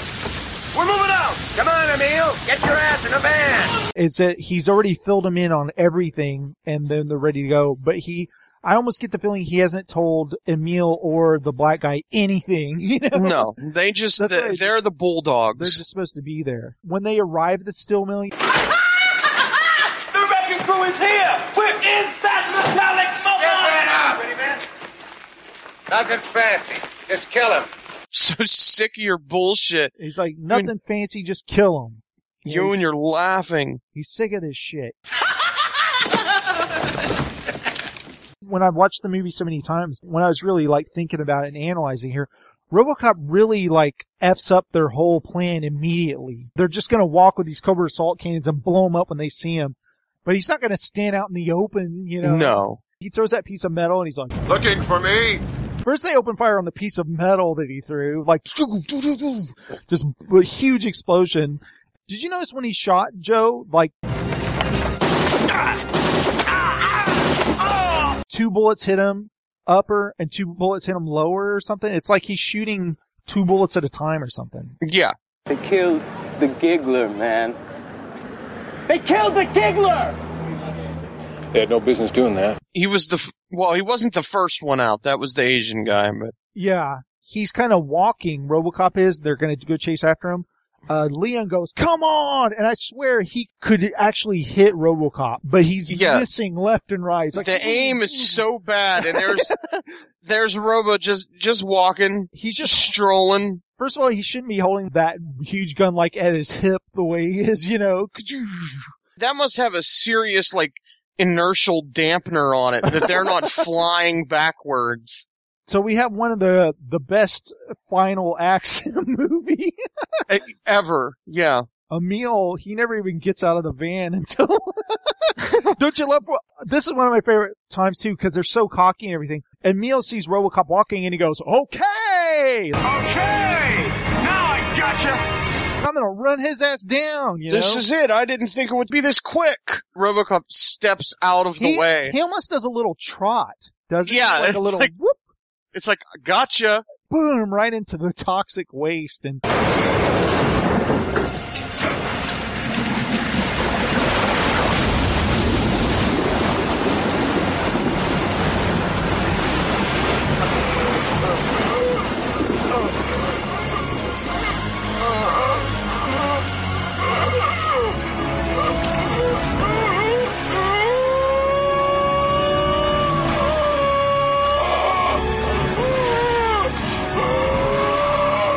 I think the first time I saw RoboCop, I was like, what the hell? It was so gross. Yeah, and the way his bones are poking through and you can see some of his skin on his fingers just hanging off, like, yeah. And he's like, the horrible sound he makes. Then he encounters Leon. Oh man, I love it. And Leon just wants absolutely nothing to do with it. I love Leon's face. He's like, oh, and he's like, Don't touch me, man!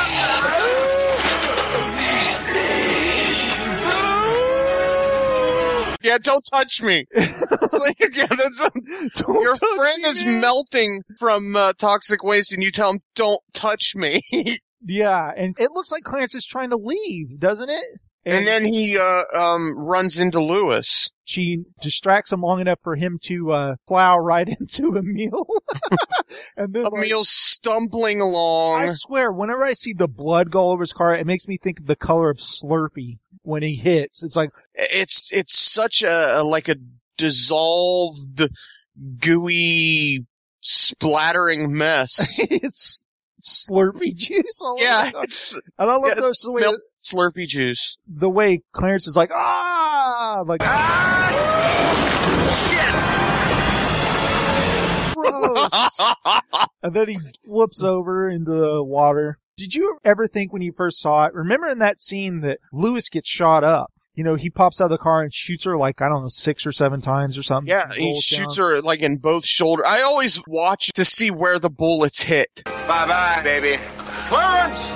But yeah, he shoots her like in the arms and in the sides of the chest, probably hits a lung. When you first see the movie, it's like, another RoboCop she's gonna become or something, but no. I never thought that. Come on. You I never ever thought that. I almost had like a split second thought of it, like she's gonna get robotic implants, something. Well, I guess in a way, because there's that last line, once everything goes down, you have, they'll fix you. They fix everything. Yeah. Clarence is trying to distract RoboCop as RoboCop's coming and goes, Okay. I give up. I'm not arresting you anymore. Hey. Oh, wait a second.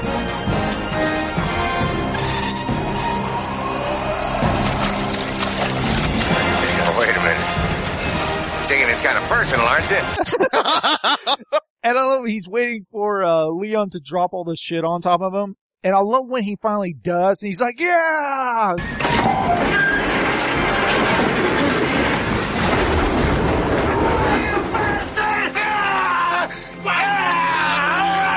He's pretty sure his goose was cooked at that point. Leon's like, I got him! And right then Lewis blows him away with, I got him, Clarence! I got him! It's great. That's a great moment there. I love Clarence's reaction, like, "Oh shit!" Yeah, like, holy crap! Hey, what the hell? That was my best friend in the whole world.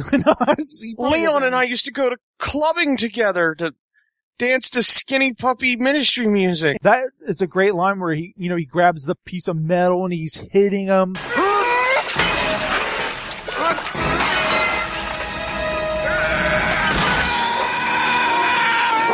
And then he stabs RoboCop right in the chest and he goes, Sayonara, RoboCop! I love that line. And then we get the whole hand spike. Oh man.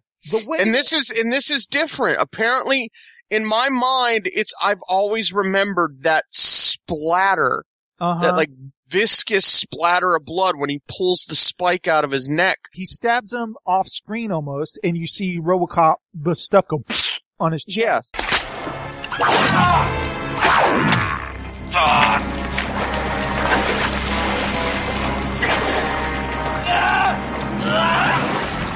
But I always remember that, and I guess that wasn't in the theatrical version. Because I was reading that was one of the scenes. They didn't like the amount of blood that splattered, or how long it was the scene was. Because, man, that's the best blood spurt I've ever seen in a movie, isn't it? It is. It's just squirting out of his neck.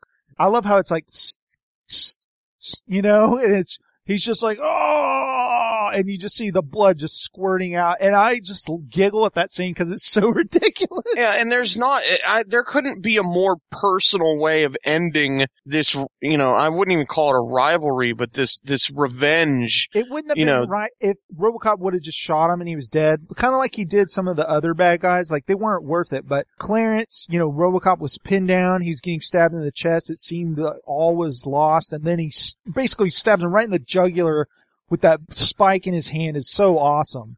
And whenever he finally, after everything happens, and he reports to the OCP building to take Dick Jones down, and he takes the spike out to put it into the thing. It's still covered in blood. Yeah, I love that. That blood caked on it. But I love that scene where he goes, "Don't worry, Lewis, they'll fix you. They fix everything." He grabs the girder with his arms and he goes, and then it cuts right there on that scene where he's kind of grunting. Yeah. I love that effective moment. But also the defeat in his voice of, like, even though he survived and everything is made his revenge on these men that took his life away, just the defeat in the way he delivers that line of, like, they'll fix you. They fixed everything. And he still needs to get Dick Jones. And that's the other thing. When he arrives to get Dick Jones, I'm not sure he even knows how he's going to do it, but he shows up anyway. Oh, he has proof on his computer spike now. Maybe that's what it is. Because I always wonder, like, oh, he's going to go there, but what is he going to do? And I love, you know, he's like, we even have an Ed 209. I love how Ed 209 is now back in play now because RoboCop has failed and went crazy and tried to kill him. So, hey, we're going back to the Ed 209, and he's like, you are illegally parked on private property. You have 20 seconds to move your vehicle. And it's like, oh, so illegally parking now is sensible with death. RoboCop had the sense to bring the Cobra assault cannon with him. Like, oh, I'm going to take one of these with me.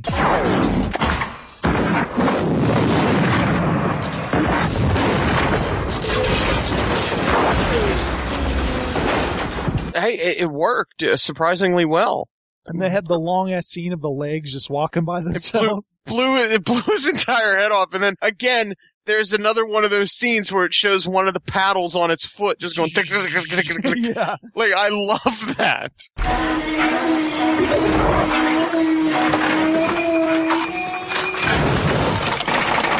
The final scene where Ed walks in from off camera, and I got a call in the morning from Davison, and John said, you know, can you do something funny?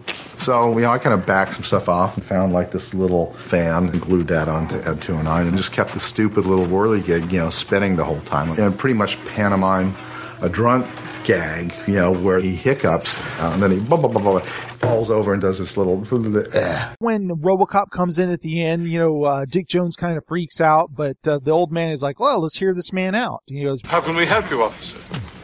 Dick Jones is wanted for murder. This is absurd.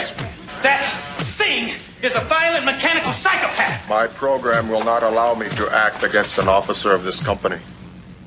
These are serious charges. What is your evidence? You know, he's like totally treating him with respect. The respect that a police officer deserves. Right. It just shows the dynamic there. He's like, Dick Jones is wanted for murder. Please tell us more. Do you have proof of this, son? I had to kill Bob Morton because he made a mistake. Now it's time to erase that mistake. I had to kill Bob Morton because he made a mistake. When he grabs the old man and he goes, I want a chopper! Now!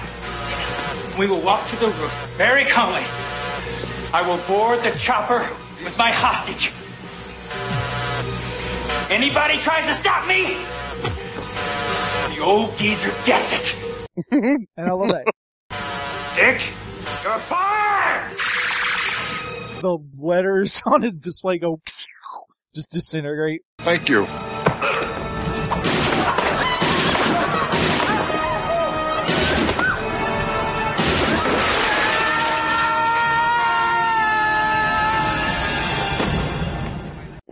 That's great. And then again, he does the weird quadruple shot, doesn't he? Yes. Yep. Two Well, he's up, got to make two sure he low. gets it done. You know, when he falls out the window, I'm not even sure they needed to have it in the movie, but the shot of a stop motion animation Dick Jones. They didn't, but I still enjoy the hell out of I it. do too. I laugh at it and I love it. It's just part of the character of the movie. And then he does the gun twirl.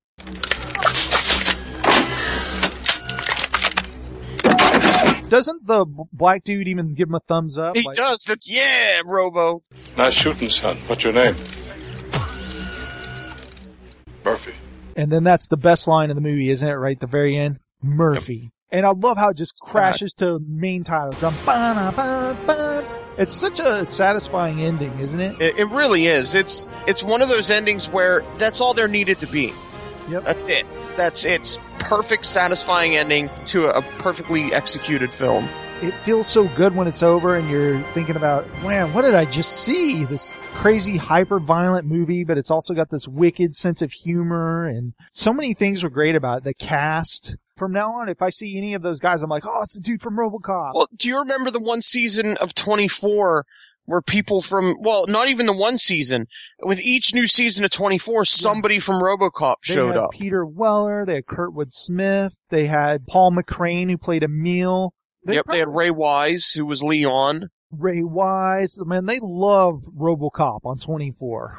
They really do. I was waiting for Nancy Allen to show up.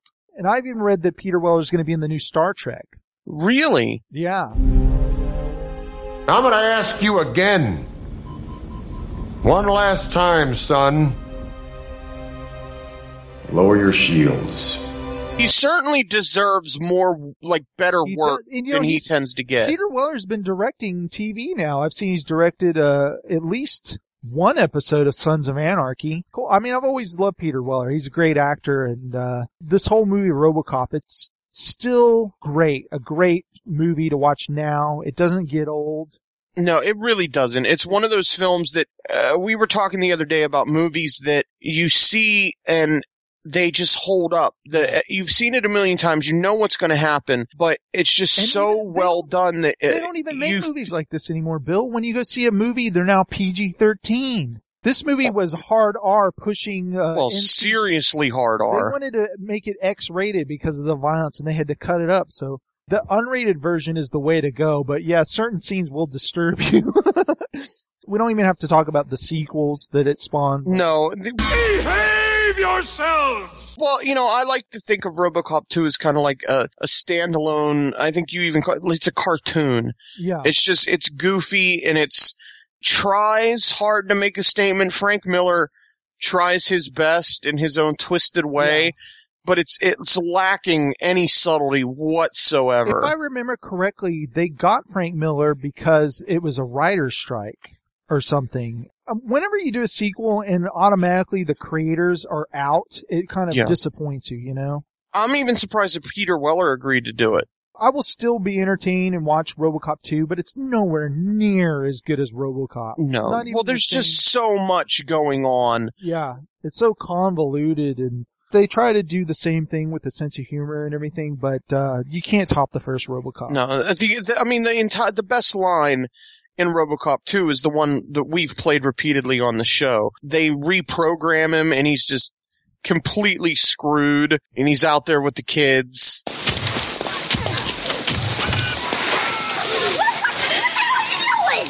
Waste makes haste, for time is fleeting.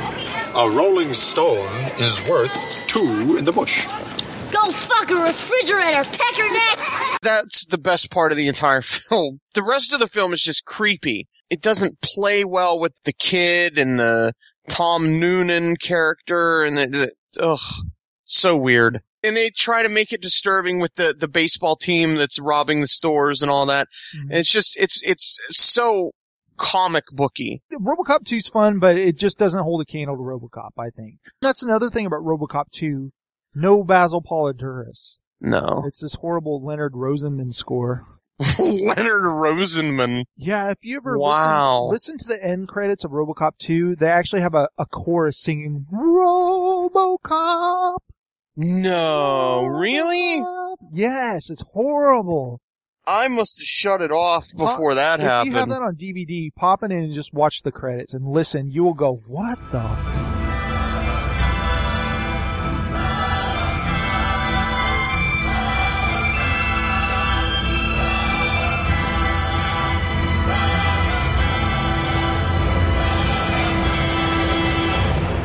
I had no idea. And I wanted to say this about RoboCop. Just we're revisiting 1987. Back then, July, summertime, big movie. The budget of it was $13 million and it made $53 million. So that's pretty damn good, right? It grossed over $8 million in its opening weekend. Yeah, and back then, that's like, whoa, nice. And I just can't imagine that, people who took their kids to see it had any idea it was going to be so oh my god hyper violent that it was. When crime strikes, nothing can stop RoboCop. Criminals, give up. Surprise, RoboCop. Meet your match. RoboCop and Evil ED-260 face off with rapid repeat cap firing. That should hold you. Calling the Robo-Jailer. Run away. You won't catch us. But the Robo-Jailer smashes through their hideout. You'll be hiding out in prison now. Figures and vehicles sold separately. Back for more? RoboCop and the Ultra Police. Ocean Software presents RoboCop, part man, part machine, all computer game. You've seen the Smash movie, played the all-action coin-op, now experience the thrills on your home computer. As RoboCop, you blast through the many levels of the underworld in the pursuit of justice. Scrolling shoot-'em-up action. You've got to be tough, ruthless, and lethal. You've got to be RoboCop. I can't even think of that. And I didn't even know who Paul Verhoeven was when I saw that. Mm-hmm. I'd never heard of him. And then he goes... Well, he made one hell of a statement. Yeah. And then he goes on to make Total Recall. Get ready for a surprise! Total Recall is more of a pure sci-fi, whereas RoboCop is more of a statement about so many different problems that were coming to a head in the 80s. Ed Neumeyer and Michael Miner. He worked with them again with Starship Troopers. Which I enjoy the hell out of, because it's a farce. Verhoeven has such a hard-on for fascism that that movie is just laced. RoboCop, Total Recall, Basic Instinct, Showgirls, Starship Troopers, Hollow Man. Whereas, the movies he made all in a row, and it's kind of funny. Yeah, I think Verhoeven's biggest mistake was hooking up with Joe Esterhaus. Yeah, totally. Yeah, I mean, they may have gotten along, but Esterhaus was just such a strange guy with I was never really impressed by anything he did. Yeah, he writes trash, basically. Yeah. He did the Flashdance. Yeah, I think that's the only film that he wrote that wasn't really totally trashy. All right, Bill, it was great to go back to 1987 and revisit RoboCop, one of my favorites of the 80s. What about you? No, not only one of my favorite of the 80s, but one of my favorites of all time. It's definitely in my top 10 favorite movies. Yeah. It's so memorable and it just sticks with you. I sit down, I get into all the emotional parts, and I also laugh at all the ridiculous parts, and it's just solidly entertaining and so well made. It has aged like a fine wine. Yes, it's not... RoboCop. Yeah, you just cork it open to let it breathe a little bit and just enjoy. Serve it room temperature. Yeah. Now, listeners, I hope you enjoyed our visitation of RoboCop, and I hope certainly that you have seen RoboCop. If you hadn't, you should have watched it before you listen to this. So, well, I know we do have quite a few younger listeners. Right. And I'm always surprised by some of the films that people haven't seen.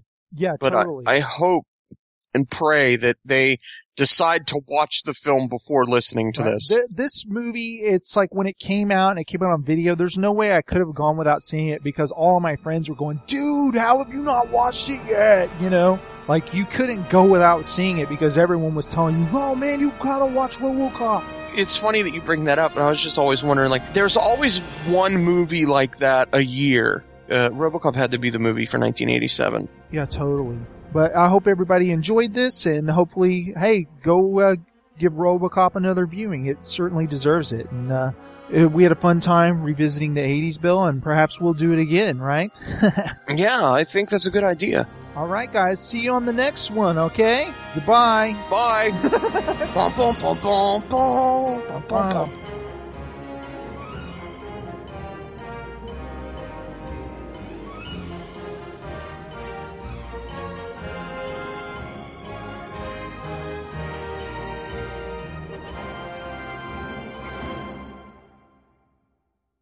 Bitches leave. Now this is podcasting. Paul is Dutch, and Joost Vacano, the cinematographer, is German. And I don't believe that Paul knew during that evening that bitches was a pejorative term for females. We were getting ready to do the scene, and so we were kind of blocking it out, and Paul says, Cartwright says, bitches leave, then the bitches leave, and bitches, then you leave when he says that. And then he says, no, wait, bitches, don't leave, wait. Joost, what do you think? Should bitches leave when he says bitches leave, or should they wait for him to make a motion? Joost goes, the bitches should leave. Yeah, bitches. Bitches, you leave. Miguel and I are just sitting there cracking up. And the bitches, they didn't seem to have a problem with it at all. You know, they were like, okay, fine, sure. Very good. Thank you, bitches. Very good. That's a wrap on the bitches. Thank you very much, bitches. I'd buy that for $1.